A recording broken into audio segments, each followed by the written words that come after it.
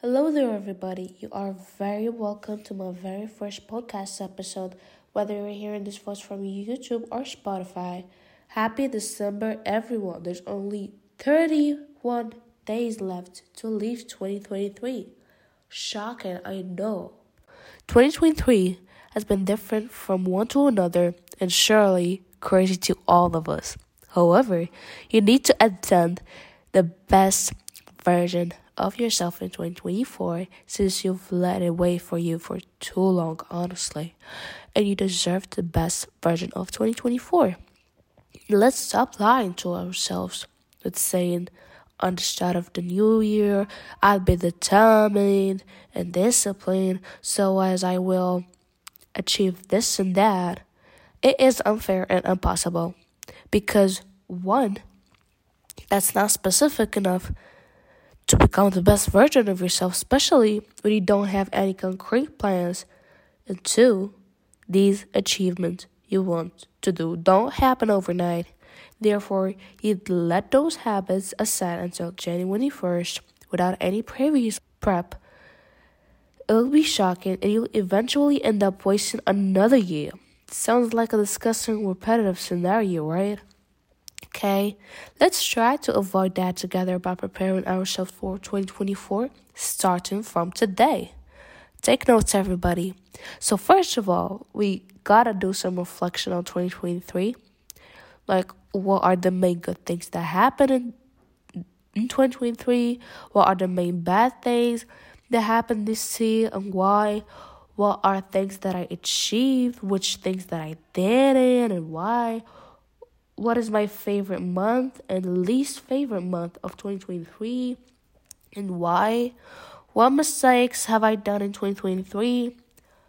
When you're done with this, you'd end up with a clearer vision of what went wrong and what went right this year. Then you have to set your priorities. The right one, of course, you gotta be really specific. You don't want to waste another year focusing on some priorities that are not even yours. My favorite method to know my true priorities is to put myself in some, I'd like to call it faux stress, by admitting stressful facts. Like, it's 2024 and I'm still stuck with bad habits. It's 2024 and I'm still struggling with school and still not financially stable. I'm X and Y age and still haven't done this and that. You'll end up by having the first 3 to 5 first facts that cross your mind to be your main priorities this year. Please add no more than that. I am warning you. Then you class that into a circle or sphere. That sphere is you right now. Wait, I really hope that your sphere is containing balanced elements without having to be balanced themselves. For instance, I find that a sphere for me must contain spirituality and religion, 2, health, 3, finances, 4, wealth. No, 3, finances or wealth, and 4, academics, if you happen to be a student as well. 5, personal time and care. 6, socialization and networking. You don't have to be excelling in all of these. You gotta determine them to improve them. That can vary from one to another. After that, you're gonna class how much you see yourself do in each compartment currently. Since now you're clear, you have a clear vision about your situation. If you feel like you need more shadow work questions about each area of your sphere, I pretty much recommend to look for it on Pinterest. You'll find loads of questions that are very helpful. Then, when you finish it all, you'll end up with the clearest vision possible because you just answered all the subconscious confusions you have about yourself and your current situations. We'll move on to the second step, which is planning. I know it's scary since here's the part that whether it changes our life positively rather keep us rotting in our place for another year. And the key to survive it is to keep it as simple as possible, also as quick as possible. Maintain 3 to 5 goals each compartment of your sphere. Please, no more than that. If you already accomplished those 3 to 5 per area, you're a winner in this lifetime, trust me.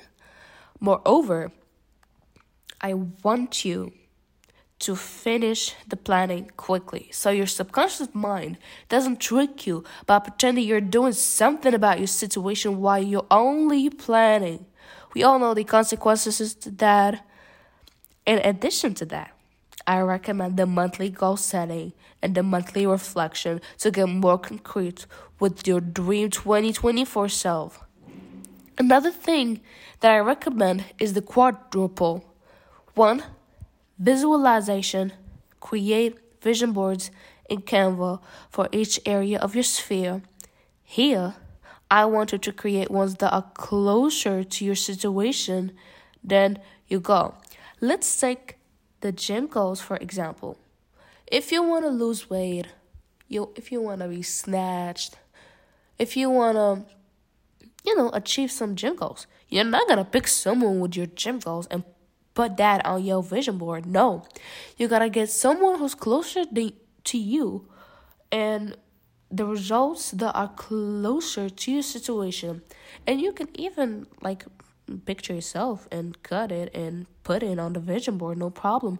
And put the diet to-do list, stuff that you want to remember, affirmations. Okay, you have the right here to be creative. No problem.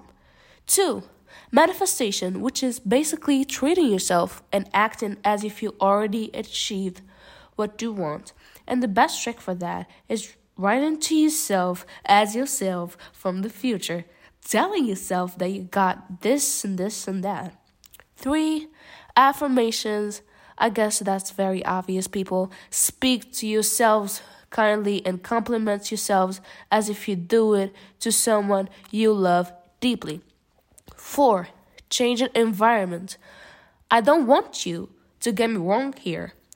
It can just start by surrounding yourself by people that speak positively and helpful podcasts while creating a stable routine full of care towards yourself.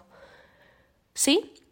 You're here slightly romanticizing your life and changing your environment internally. And guess what? It'll start to change positively in the outside world as well.